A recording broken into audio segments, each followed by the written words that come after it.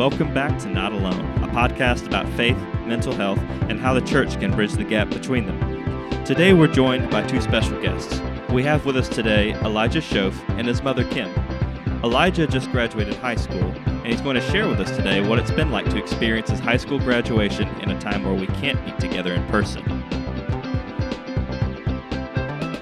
Hello, everyone, and welcome back to Not Alone. We are the podcast that discusses faith, mental health, and other on or off topic things that might be on our minds. We're excited that you decided to join us. I am here with Michael and Lindsay. I will let them introduce themselves. I guess I came first this time. I'm Michael McCord, and I'm an ordained minister in the United Methodist Church, and I'm also been a longtime supporter of college ministries. I love working with young adults, and I think they're the future of the world, and so it's a great place to invest our time and energy, and that's what this podcast is about. Lindsay? Hey everybody, I'm Lindsay Geist. I'm an ordained minister in the United Methodist Church as well as a licensed clinical social worker. I partner with churches to be able to better educate and open the dialogue about mental health, connecting the church and parishioners and the rest of the world together. Awesome. Thanks so much. And we are so excited today because we are joined by two individuals that we think are absolutely wonderful. We are here with Kim and Elijah Shoaf. I will let them introduce themselves. I used your last name. If you didn't want me to use your last name, I just blew it. Just say that sentence again, Evan, and you're probably okay. Are you going to use your last name? Yes. Yes. Oh, okay, great. What does it matter?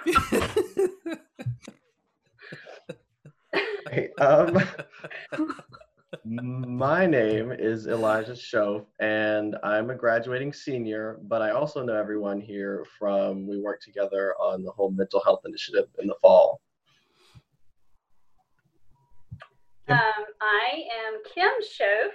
I am Elijah's mom, and Is that funny? It is.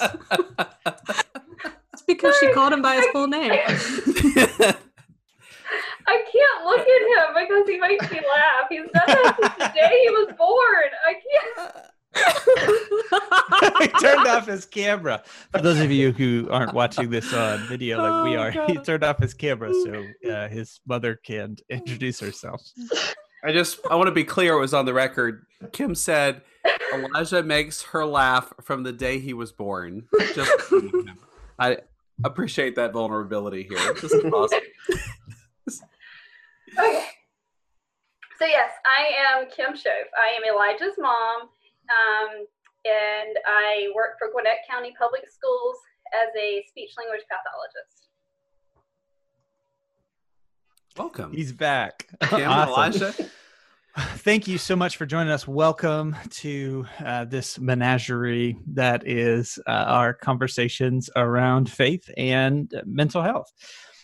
So obviously this has been an interesting season for us all, but I think for you, Elijah, and for your family, I think being a high school senior, there's got to be kind of a little bit of challenge that kind of goes in there for you specifically for this time. Can you tell us a little bit about like kind of what the context is for your graduation, for your senior year? Like how did that all come about?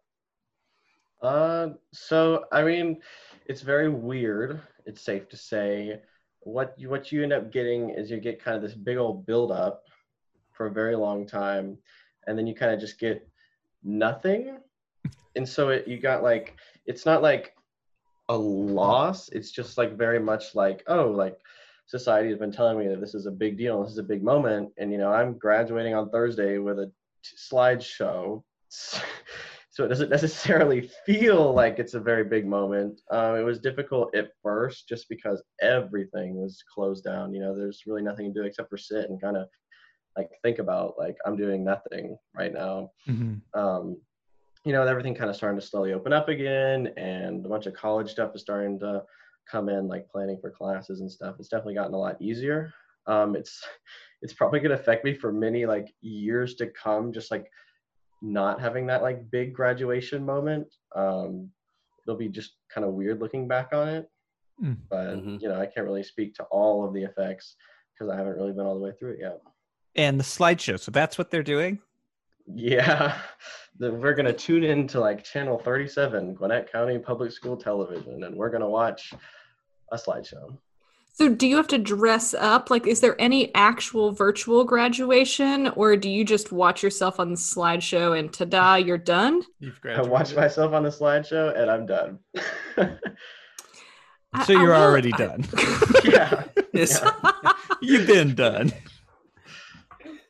I mean, are you gonna do an at-home graduation where like somebody hands you a fake diploma or a real diploma or something? A rolled up paper towel. The current plan is I'm just gonna have probably family over on Thursday, close family, and we're just gonna watch the slideshow. I'm gonna have my cap and gown like hanging somewhere because I don't want to wear that around the house. Like it'd be awkward.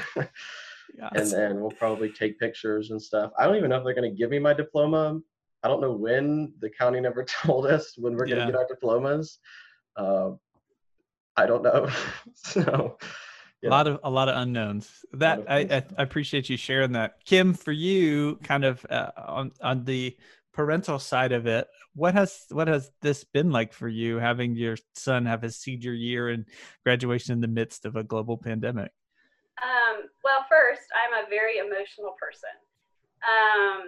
I am easy to cry, so it's been very emotional for me that my son is not going to have that traditional graduation experience. And I have cried a lot of tears because this is a moment that will never be played again in his life. There are certain traditions that I really miss out on for me as a mom.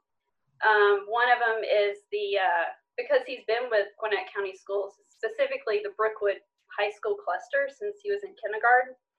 Wow. And so where he went to elementary school, they would do a cap and gown walk through the hallways and play pomp and circumstance.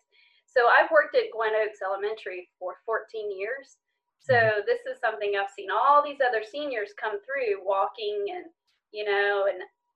I look forward to seeing my own son walk the halls, seeing him go through that. So that was hard to realize that certain traditions were not going to happen. There's just there's no sense of closure to his high school experience. There's just, here we are. We're going to do a virtual graduation. Oh, and by the way, your graduation announcements, even though the date and time is completely wrong. He was supposed to graduate on the 20th at 8 o'clock in the Brookwood Stadium, but now he's graduating on the 21st at 12:30 p.m. Virtually. On Channel 37. On Channel 37. So it's been hard. I'll be honest. There's been some tears from me. So I think what you said just really hit me is that there's not a form of closure. That when a chapter ends for us, we really like formal closure. And anytime that doesn't happen, we kind of scramble around to figure out, well, how do we wrap up this loose end in any sort of way? So that really hits me that I can see that happening to so many people in your situation right now, and people that other things have been upended and there's no formal closure. Yeah, it's hard. I'm trying to make it special for Eli. That's why the virtual graduation is basically a slideshow. We're inviting grandparents and aunts and uncles to the house, and we're going to provide lunch, and then we are going to take pictures. He is going to have to put on his cap and gown. And Eli rolled his eyes you're and shaking shook your his head. There you go. Hate pictures. The virtual. But I feel like, especially for his grandparents, that this is a moment that's kind of been robbed for them as well.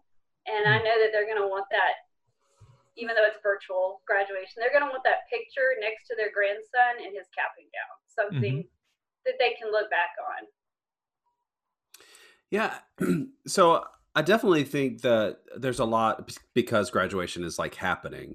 There's a lot around just the experience of graduation itself, but I recognize that you've given up a lot of other things. That there are a lot of other things before that you've sort of lost out on that were pretty important for you too. I mean, I think I'm interested. Like, go back to that moment where you realized you weren't going back to school in person for the rest of the year. What was that like to experience that?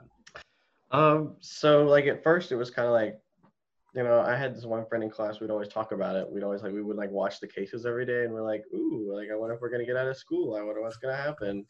And then like just one Friday just leaving and we were like, oh, maybe they might close school like next week for like a week or something and we'll be back like after spring break. Take that time. And then it was just like, oh, like we're closed now. And I was like, oh, how interesting. And then later it was like, oh, we're closed forever. And then it was like, that's even more interesting. And it just kind of like, I don't know, like there's like no emotional value given to that last day of school because you didn't know that it was your last day of school. So you just went through it normally. And like, I don't like have like a memory of like a last day because it was not the last day. It was just, see y'all on Monday, or maybe I'll see y'all in 2 weeks if, the school's shut down for something. Yeah, I think that's another like thought about this idea of closure is I'm going this week to pick up my kids' stuff, all the belongings that they left, because they thought they were coming back to school, and I have to go through this drive-through and pick up all their stuff. It kind of hit me that was like they just left on a Thursday, and they're like just like any old Thursday, and then we weren't going back, and their lunch boxes were there, and sort of that sort of stuff. And so there was never really even like a closure to the experience of physical school. You went immediately into this online learning. And what was that like? What was that transition like? Because I know you're pretty academically minded. You're pretty yeah. What was it like to move to online? Online learning is stupid. Tell us how you glad, really feel. Glad we have that on the record. Let's go. I can definitely say that I did not really learn anything. I mean, it's very nice, especially like now I'm doing better, but in the weeks following like those last assignments, the few days after that, it was nice having something to do. You give yourself a purpose of like, I did something today. I did something, no matter how small, no matter like what it is, I accomplished something. Like you have something, you're like, oh, like I'm being a human being. I'm valuable. I'm doing something. And then, those few days after you have no assignments, it's very much like, what am I doing? Like, and you have to realize that nobody else is really doing a lot either, but it's still very like, for me as a very like goal action oriented person where I always have like steps, like this is going to get done. This is going to get done. I'm going to go here, here, here. And then having that all be like, no. And then I'm sitting here like, well, maybe I'll water my plant today. Like, it's just very much like lower valued stuff, but you have to kind of put that into perspective of, it's something. Well, Elijah, I appreciate you saying that because it's something that seeing clients in my counseling practice, that has been a common thread for a lot of people that are especially goal oriented.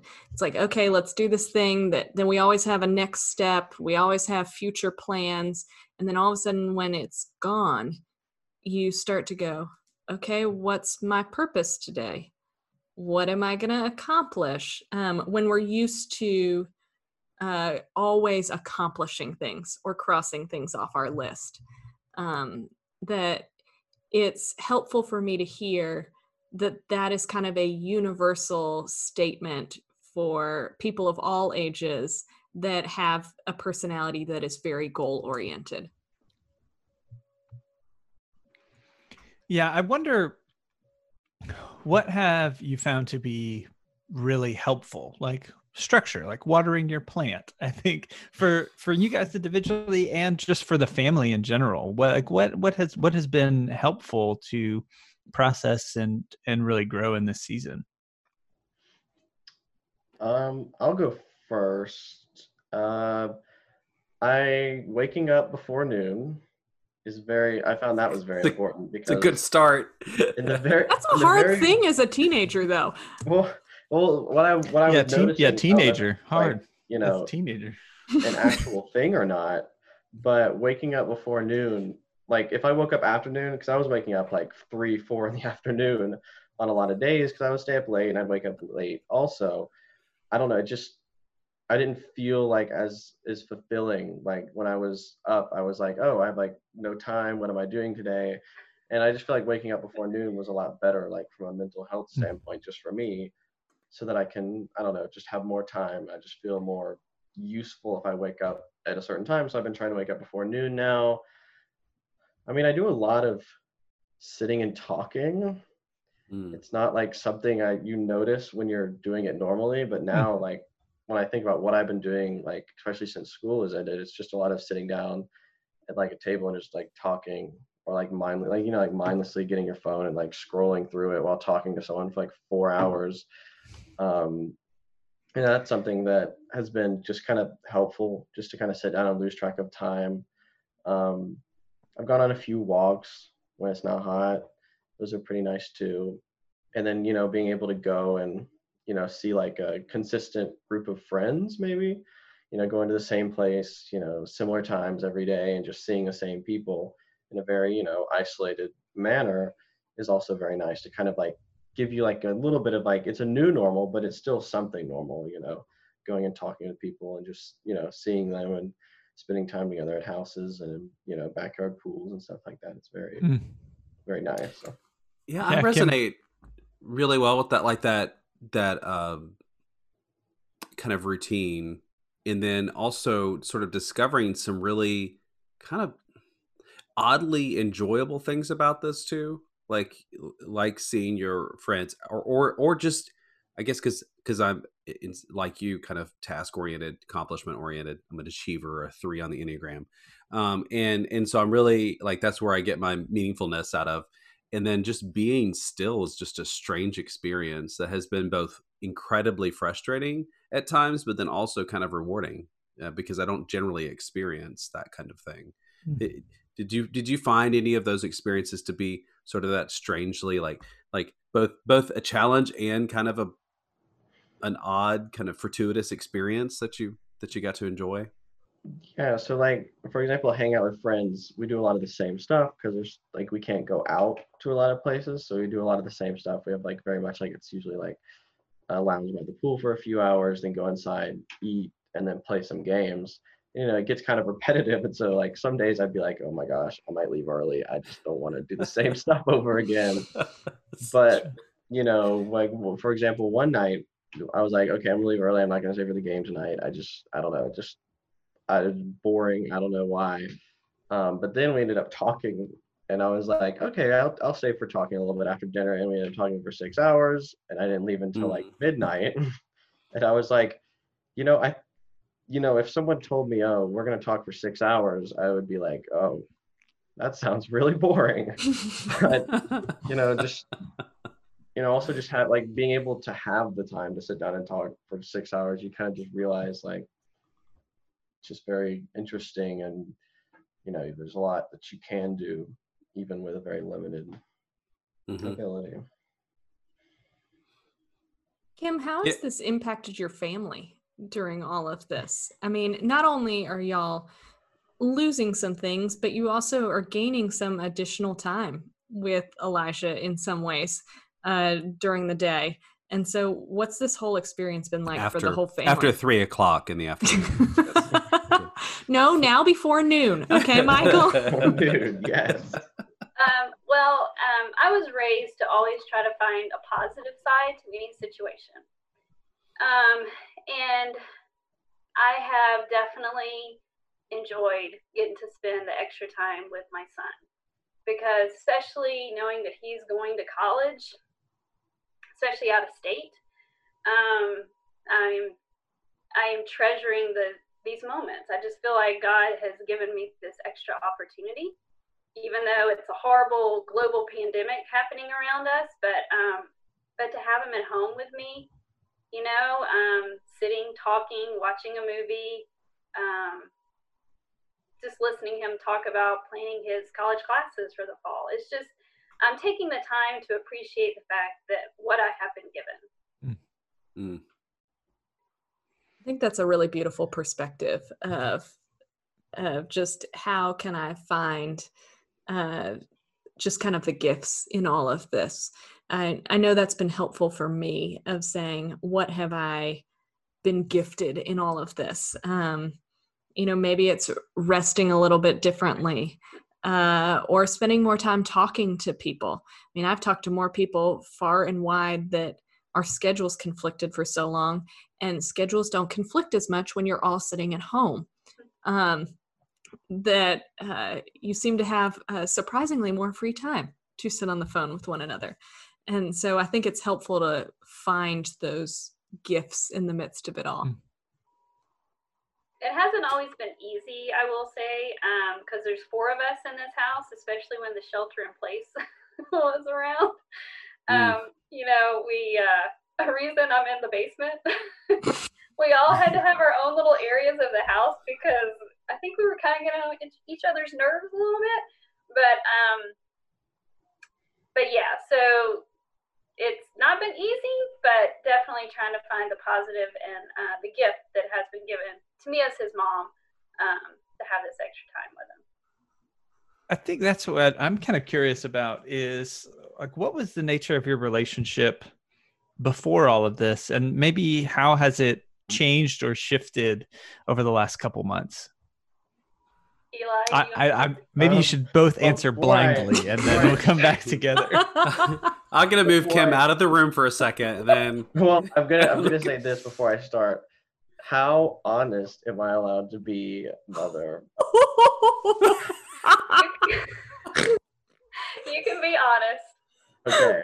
I'm like, I'm not doing family therapy right now. Okay. It's not negative. It's just, I feel like it's a normal thing. But, to be honest, we were both very busy people. Like, we do a lot of work. I don't know. And also with just the whole getting older, getting ready to leave, like, there's always going to be that, I want to get out of here. I don't want to listen to you anymore. Like, that kind of stuff, I feel like that's pretty normal. Yeah. And it was a lot because we're both working really hard in the senior year. And, there wasn't a lot of like time there to like talk about things, go back to like the slower, younger life where it was like, go to the parks and do all this stuff together. It wasn't like that. I think there was definitely a lot of tension. And I think that definitely came out in the beginning of it, because we're like, oh, well, I was ready to like leave and kind of like, start, I don't like, not in like a bad way, but kind of start to sever some of those ties. And then it was like, well, now you're going to have to sit there and like reinforce these ties. And it was very frustrating in the beginning, but, I do think that in the longer run, being together for so many months has kind of reestablished the importance of those ties and those relationships. And while I still do want to, leave and get out, it makes you value it a lot more, just because you kind of get that reminder of, they're there, they're still the same people, they're still the same level of relationship. You just have to kind of slow it down a lot to find that, but it's still there, even when, you want to leave, even when it's time to go. There's still like that deep level of relationship, and it's just kind of nice to talk and, just rediscover that.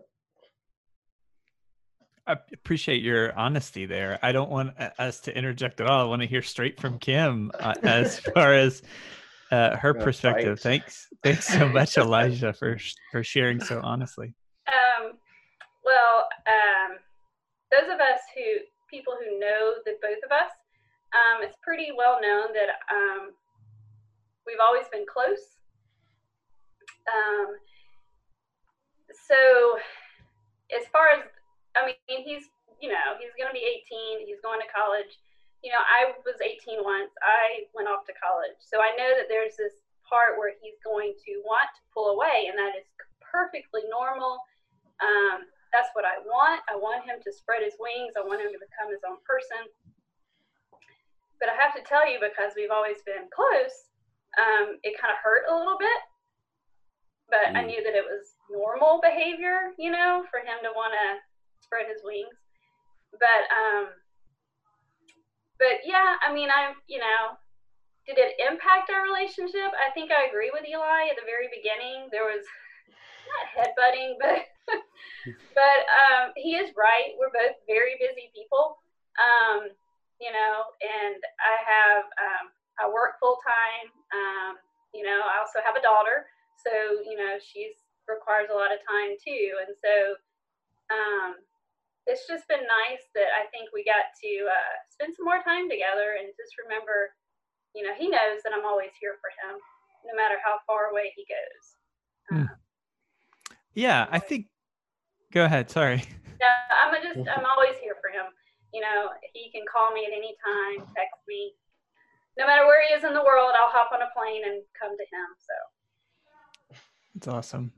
I mean, it'd be a little hard to hop on a plane right now, but very inexpensive. I will come with my mask and my gloves. There you go. Right. You love him that much, you would figure it out. I will figure it out.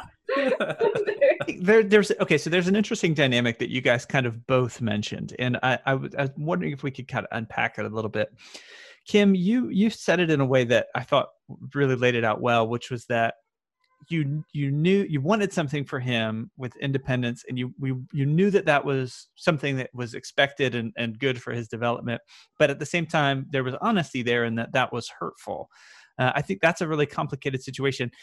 For Elijah, maybe from your perspective, like knowing that you want and need to experience some new things to grow as a person, but then knowing that pulling away will inadvertently cause some pain for your mother, but you know that she wants you to do it. Like, how do you balance that in your mind when you're thinking about your actions and evaluating your tone in conversations? What is that like?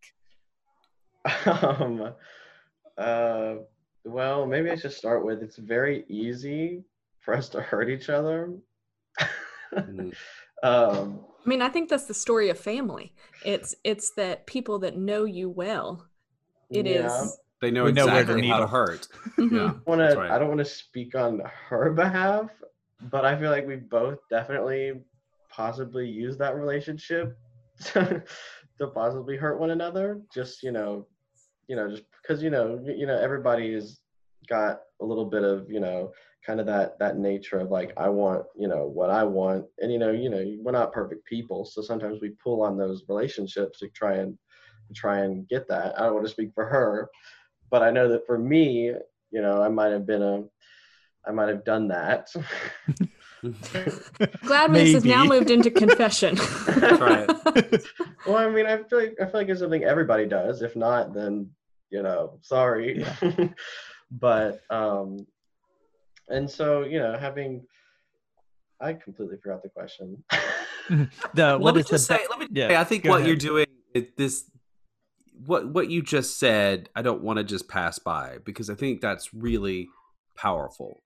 I think the whole purpose of this podcast is to try to make real conversation about mental health and faith and well-being. And one of those things is confronting the fullness of who we are. We are people who can love deeply. We can transform lives. We can be committed to people, but we can also, in the same time, be destructive, self-destructive, outwardly destructive, and that we're all the same person. And those things kind of coexist with each other and sometimes are in tension with each other. And one of the things that we've discovered over time is that just talking about our destructive nature tends to lower the power it has. The power really comes from the secret, from this. I'm angry, I'm frustrated, and I lash out at the people I love because I'm not talking about how I'm angry and frustrated, or using words that really describe the feelings I'm going through. And so the destruction comes out of the silence. And so I think you just being honest and modeling that for people who are listening to this, I think it's pretty powerful. And this process as a whole is individuation. I mean, if we're going to put clinical language on top of it, individuation is us trying to figure out how to separate from kind of our family unit and figure out how we are independently. And I think, Elijah, what you did was explain it perfectly about how you're in this tension of like wanting to break away, figure out who you are, but wanting to stay connected. Sometimes we hurt people when we do that. We all do it. We all have done it. It is part of the process of leaving home and figuring out who you are.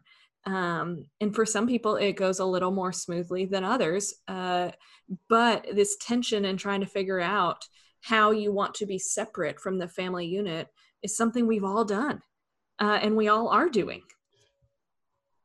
What were you going to say, Kim? Oh, I was just going to say that I've always, raising Eli, we've always talked honestly with one another, even when he was a young child. And I've always told him the importance, because I tried to model for him, like if I hurt his feelings, I didn't mean to. So I was going to apologize. And he's pretty good about apologizing too if he hurts my feelings.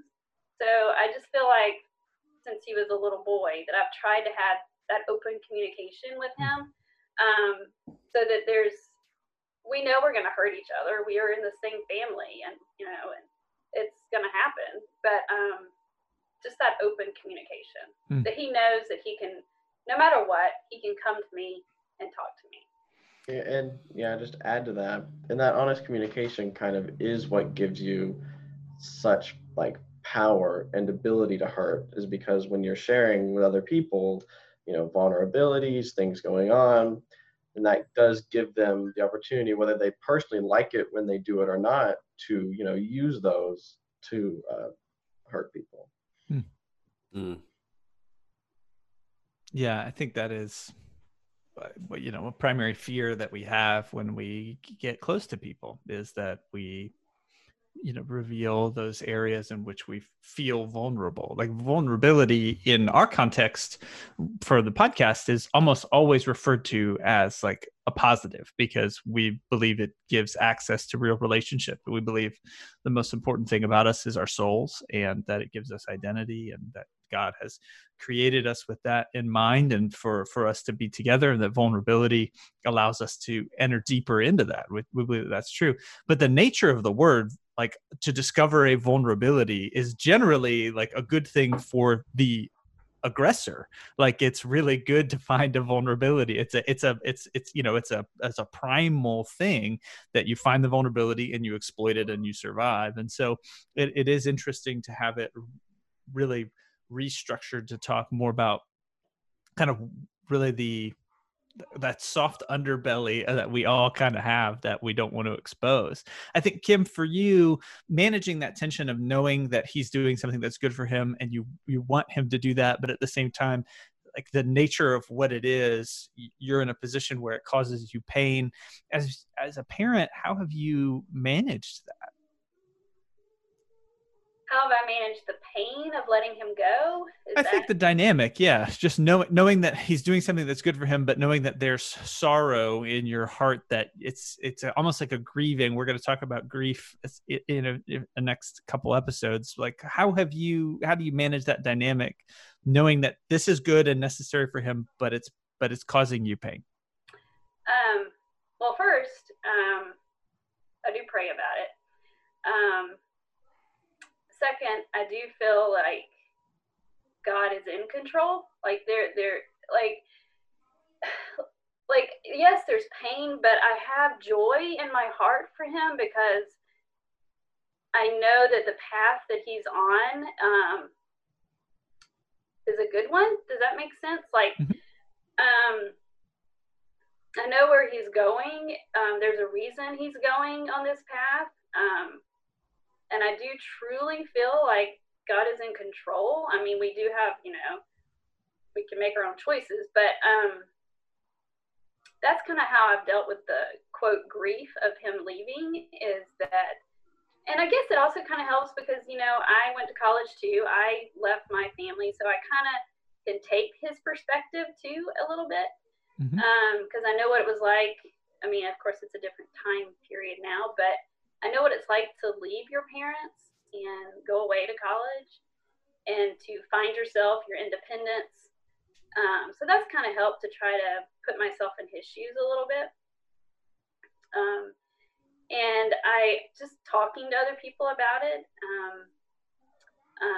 like his dad and my parents. I'm really close to my parents. So they're still my parents, but they've become my friends now that, I'm an adult child, I guess. And so it's just nice to talk to other people who've been through it as well. I mean, I have my weak moments just like anybody else.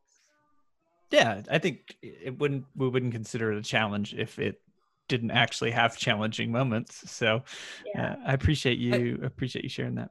I think that's really, if you start to peel back kind of the onion of the missed moments, like graduation, like your last week of classes, like at the different award ceremonies that you are part of, and those sorts of things, and getting to celebrate where you're going to college, and making all those sort of public moments, those are all like sacramental moments that society has created to remember these things.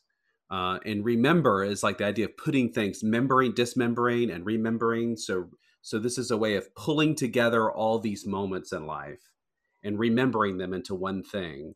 And then in scripture, a lot of times there's this idea when you get through something really big, that you build an altar or an Ebenezer. You carry this symbol with you that reminds you of the things that you've gotten through together, and that God was with you in the midst of struggle and triumph and joy and sorrow. And you carry these moments with you. And that's what baccalaureate is about. And that's what that's why we graduate kindergarten. We have all these little moments of celebration. In the church, we do confirmation as a way we do baptism as infants in the Methodist tradition. And then when you come of age, we have this marking of this moment of remembering of the person and their call to be God's creation.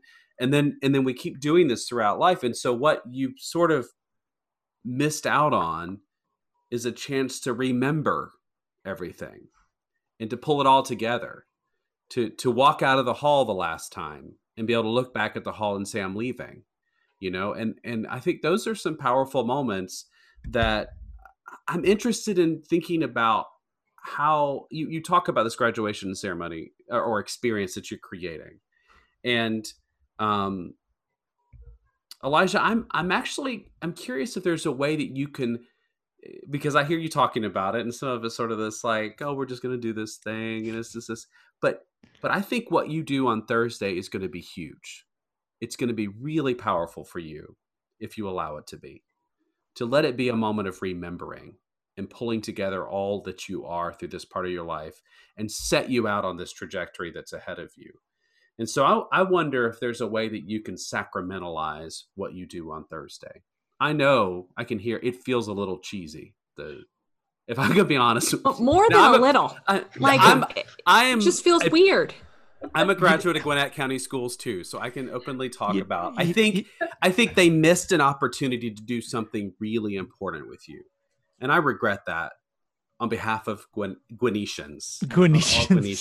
I regret that's what they didn't happening. have the option, or time or ability to have a different alternative. Yeah.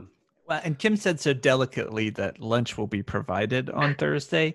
So the three of us will be there. If you need someone to show up in a robe and stole so you don't feel like left out because you're the only one in a robe walking around, I got robes and stoles, we can show up. But you know what I mean? Like I really want to figure out or think about how you could take Thursday and create a moment that pulls this thing together and recognizes God's in the midst of all this, even in your sorrow and your loss in this moment, and that God will be with you on the journey that lies ahead of you. Is that a question? Or is that a challenge? Is there a question in that? If there is, I missed it. No, I just don't want them to feel pressured it- to answer a question that doesn't exist. I was just looking. I was looking at. If I was it's a looking- challenge, can be great. Yeah, I was looking at Elijah's face. I was waiting. I was trying to allow silence to do the work. Evan, do you not listen to our episode? It's not an interrogation; it's an interview. That entire time, I was like, oh, I thought this was an interview. Now we're gonna actually talk about what we have to do. I can't help giving advice. It's just what Michael is hyper applicative. I'm just trying to bail out our guests here. Be gracious hosts. I think that does bring up an interesting thing that I think that you touched on, Kim, with your answer before, which is throughout this process, what does that look like spiritually? How does that affect you? Because I feel like a lot of the ways that we would cope and process challenges in our life, we're no longer gathering together with those people each week and worship, and those kind of structures that are normally in place for us to reflect, remember, make things sacramental and sacred have kind of been pulled away. And I'm really curious for the two of you, what that's looked like spiritually over these last couple months. I'll go first. It's hard. I'll be honest, spiritually. Because especially when you had the whole shelter in place and, the only people you were around were the 4 people in your house. Sure, there's Zoom. You can connect digitally to people, but I'm an extrovert. I'm a touchy-feely, huggy type of person. And that was hard for me, very hard. That's how I get my energy, from people and from touch. And of course, I love my family, but it got to a point where I needed to leave. And so a few weeks ago, I broke the shelter in place and I left, and I went to my hometown. It's a very small place near Lake Oconee. I grew up in the country, and so my parents are still there, and they own a huge farm. And so I went to the country, and that's where I actually finally was able to connect spiritually, is where I finally had some peace throughout this whole process, is in the country where I grew up. Mm-hmm. And I came back a happier person. I'll just put it that way. That was my moment. Thanks for inviting us into that process for you. Elijah, for you, spiritually, a lot going on. Yeah. Okay, I'll be honest again. The church and I are not having a very good relationship at the moment.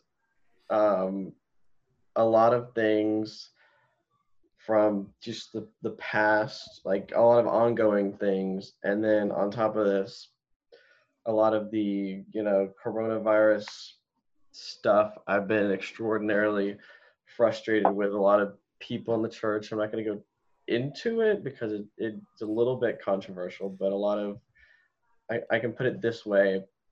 A lot of clergy persons, specifically responses to the virus as a whole, to different ideas about the virus, to people, has felt very rejective to me. I can't quite describe it, but just a lot of, especially social media posts and stuff I've seen by clergy have just kind of like, I don't know, it kind of made me a little bit uncomfortable.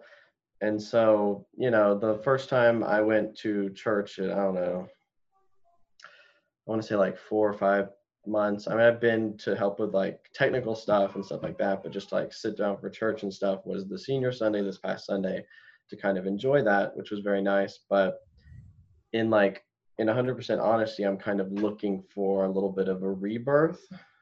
For when I go off to college, I found another church community. I still love my church. I love my church family. They're very nice. They've been there for me. I'm just having, getting involved as heavily as I had in the church also exposes I guess you call it the sausage making behind it all also. Sure. And I feel that when I go off to college and kind of starting up, a new kind of spiritual life in that new community will be very helpful for me to kind of get the refreshment that I need. Because it's very difficult to like listen to, a speaker and be like, oh yeah, when you've, heard that person on floor debates and like know their ideas and a little bit too like well to be able to comfortably enjoy this, like when you see the stuff behind it all, it makes it a little bit more difficult. So I'm definitely looking for kind of like a revival when I head out to college and find a new community to kind of settle into, and hopefully I can have that revival behind me and come back to my church and with a little bit of getting that spiritual need filled.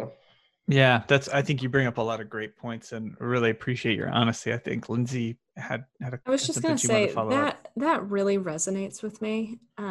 When I went to college, I went far away, grew up outside of Atlanta, and then went to school in Texas for undergrad. Left everybody I knew and loved behind, which was really hard, but also went so excited about wanting to get plugged into church or ministry or my own spiritual growth differently. Like I intentionally focused on that, knowing that where I had grown up just didn't feel like it was quite fitting in the right way anymore. And I knew I wanted something different. And it was life-changing in my undergraduate experience, getting plugged in different places, in different ways than I had. It was good for my spiritual growth. But it really stuck with me what you said, Elisha, because I remember kind of the familiarity of that feeling, of some of that feeling of ready for something different, something new, craving something more, and wanting that revival, being ready for that revival to happen. And I think something that you said struck kind of a thought about what you said earlier too, about family and about how when you become vulnerable, you know exactly how to hurt somebody and you do it well. And I think the church has that same capacity. And even me, maybe especially me as a clergy person, because I'm keenly aware of people's vulnerability. And I can use scripture and theological terms, and I have power that can be used in a way that really causes harm. Sometimes I recognize that, and sometimes I don't, that my words are causing harm. And because we're family, because we're part of this family of faith, I think the harm I create as a pastor or as a fellow church person can also be really particularly destructive because of the familiarity and the trust that you've built up on that whole construct of church and faith and that sort of thing. And so I definitely hear your experience in the last few months, both of you, Kim and Elisha, both of you, and that search for spirituality and meaningfulness, and that the church has somehow sort of been absent. Some of their own doing and some because of what we're experiencing together. But Elijah, I definitely am excited for you and for what lies ahead, because it is one of those amazing transformations that happens as you take off on your own and you discover faith in a new way, in a new place, on your own. And I think you have an exciting journey ahead of you. But I hope you stay rooted back with us too. Yeah, I think you just illustrate so well why we position our culture in a way that allows you the space to do that. And it's just one of those things where the structures are there in place. There's plenty of things that we don't do well, but one thing that I think we do well is give you the freedom and the expectation that you will be able to have some space to reform and get some distance from the things that you've grown up in. And I don't know about you, but when I am around the same things, especially structures, rules, that kind of stuff, and ways of belief, I become resentful. I think just due to proximity because I like to explore. And so I think that when that is quelled, when you have that desire for curiosity and exploration, whenever that is repressed, whether internally or through external circumstances, you're always gonna get that feeling. And so that's an exciting moment because it's an embarkment. It is that kind of start of that journey. And so that's encouraging. And I think you articulated that really well. As we kind of wrap up and wind down, I wonder, are there any questions or thoughts, Lindsay or Michael, that you had? So I'm curious, because I always like to ask this question of people, is if there's a parent, Kimberly, if there's a parent who's listening to this, who has a high school student who's going through some of the same things that you're going through, there's that mix of loss and hope and all of that, what would your words of encouragement be for them? I would definitely look for those small moments. My kids laugh at me, but it's those small moments that you need to remember. Take a mental picture. Just sit back and, Eli. Sorry, emotion. Bring it on.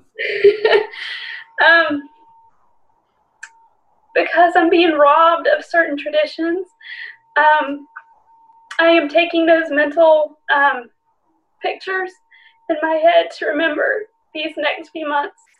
And whenever he's ready to talk, I stop what I'm doing and I sit down and talk with him. I might have a long list of stuff I need to do around the house, but when he wants to talk, I stop and I listen. And that's my advice. We parent a lifetime, I feel like, because we're always going to be a parent. But he's growing into adulthood, and he's not always going to want to sit and talk with his mom. So when he wants to talk, I'm going to stop what I'm doing, and I'm going to listen. Now, words of advice would be take those mental pictures, those small moments, and just stop what you're doing and talk to your child. Listen. Elijah, I'm going to flip that question in a little bit different way. And I'm going to say, if there's a parent who's struggling with all of this, what would your advice as a high school senior be to that mom or that dad who's having a hard time? Parent.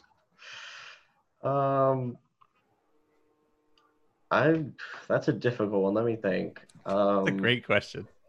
For a parent, I feel very unqualified to give you advice, but which is exactly why you should be able to answer the question. That's right. That's what the whole basis of the podcast is. Us being unqualified? All right, you're qualified. Speak for yourselves. This is what I do for a living, y'all. Did you forget? Oh, goodness. Let's see. So enjoy. I guess it kind of goes similar with what the advice of a student is, that this is a moment in time and it's going to pass. So just understand that whatever is different because of this, whatever's going on, whether or not they're drifting away or getting closer, it's just a moment in time, and there's so much more ahead. There's so many more changes that are going to happen. There's so much opportunity for things to continue on in different ways, that don't stress about the individual things, and just keep in mind, keeping your relationships together so that they can enjoy kind of a new rebirth after everything is over. So in simple terms, don't focus on the little negative things that are going to pop up, and just focus towards kind of the future, and know that this is going to end and things are going to be different. And when you come out of it, as long as you were there, I think there's going to be a positive outcome. Kind of the opposite of what my mom said. I think so. I think that's beautiful, though. As long as you're there, it's going to be a positive outcome. So much of this is about being present.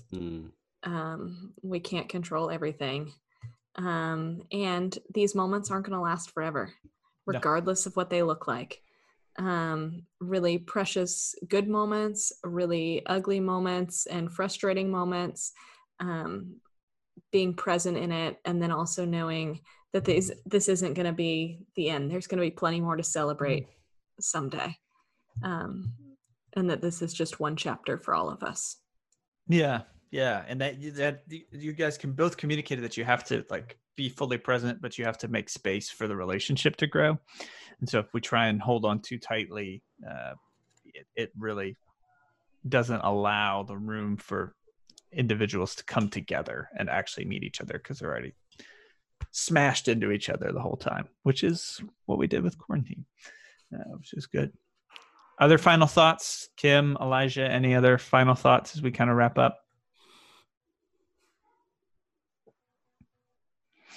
Elijah, do you want to share a little bit about where you'll be going, what your intentions are as far as the future? You referenced it kind of secondhand. Yeah, I can share that. So I'm headed to the College of Worcester in Ohio. It's kind of like small town, rural Ohio. So I'm really hopeful that we're going to be on campus in August. I've heard that Ohio is doing great things.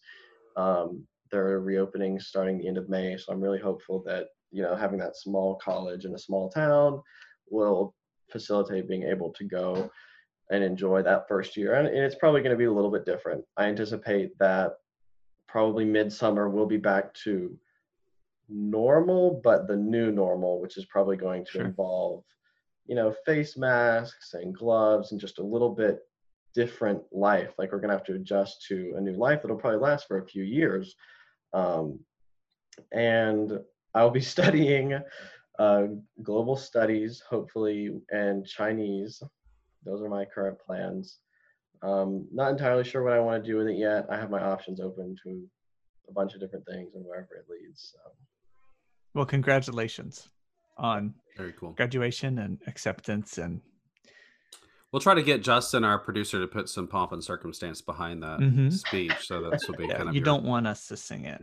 That's for sure. I was gonna start humming, but I don't think that would have gone well. Not ideal.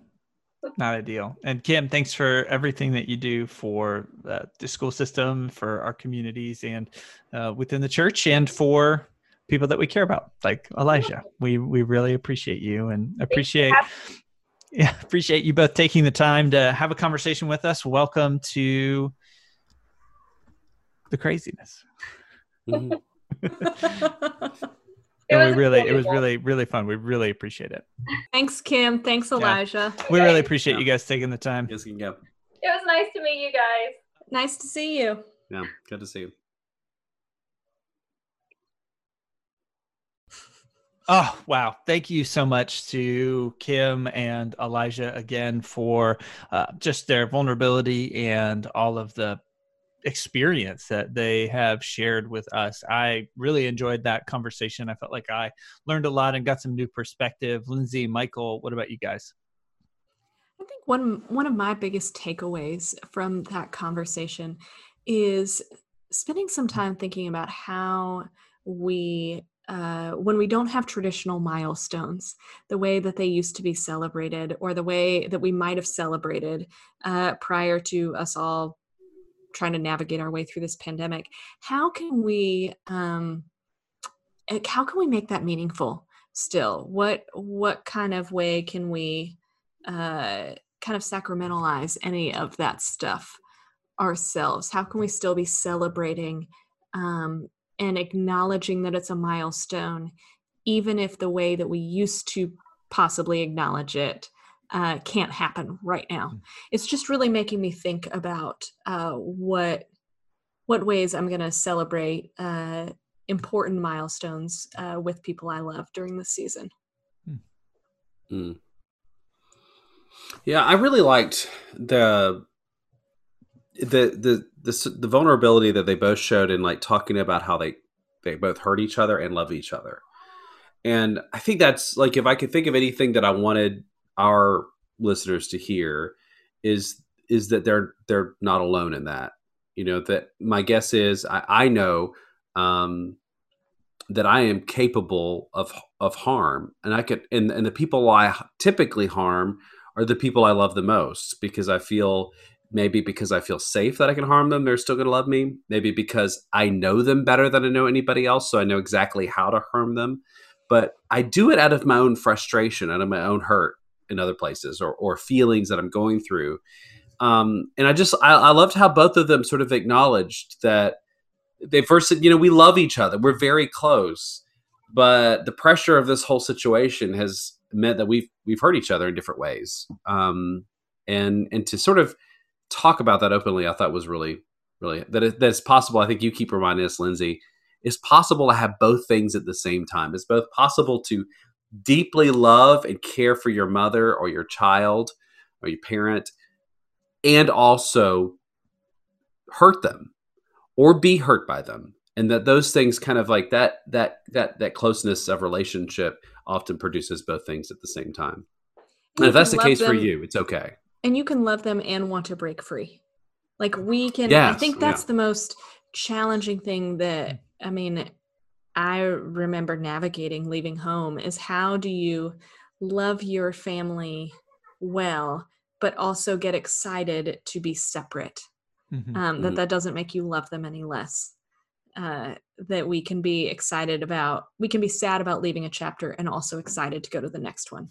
Mm-hmm. Yeah, and not see change in your child as a critique of the family story. Because that's another thing I often experience with college students, is that they look back at their life and they're like, there are things I want to do differently. And you could hear some of that coming out in Elijah when we talking about church and his faith tradition, is that he wants to experience that stuff differently. And not to let that be like a critique of the experience that he's had, but actually a celebration of the empowerment you've given him to seek that for himself. Mm-hmm. And I think that's I know as a parent, I think it's just hard to let go. And then if they let go, they do things differently. I think sometimes that's the part that really just kind of hurts even more, is that it's like somehow saying, no, I didn't really like that experience that I had. I want to do it differently. But I think that's actually showing individuality and growth of the self to be able to do that. Yeah, I really appreciated the way that they were able to express this has been just very confusing spiritually. And I needed to get away. And I think what Kim articulated, that there, I just needed to be in a different space. Like my physical space has an impact on my spiritual self. And I think just how interconnected all of those things are, and how when one part of us is confused, it affects different areas of our lives more than we think, and that we're not as compartmentalized or siloed as we thought. And so I really related to that, just how this was just a confusing season, and there's some things that give us clarity, but it's okay for things to feel weird, and recognize that that's going to have an impact. I appreciated that honesty and dialogue there.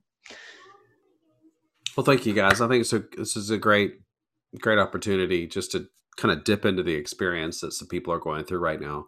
And I think maybe we'll do a follow-up. Maybe we should do a follow-up in a few months when Elijah's off at school and Kim has got less child at her house, and maybe hopefully she's back at school too, and just see how that transition over the summer evolved, and sending Elijah off to Ohio went, just because I think for the next few months, there's a lot of parents, there's a lot of kids who are stuck in the same tension between loving and letting go, and wanting things to be the way they've always been, and yet embracing what they're going to be. Well, thank you, Michael. Thank you, Lindsay, for your friendship and your wisdom, and putting up with me. We really enjoyed it. Thanks everyone for listening. We really appreciate you taking the time to give this a listen and really allowing these conversations to make their way into your brain space, your emotions, your heart, and your soul as well. We really value you. You can always contact us on social media or reach out to us on the web if you have any questions or things that you might want us to cover in different episodes, etc. Just want to say a quick thanks to Justin Patton, who produced this episode, and Justin also does the music for our podcast as well. So way to go, Justin. We think you're great. Thanks so much. Thank you, everyone. We will see you next episode.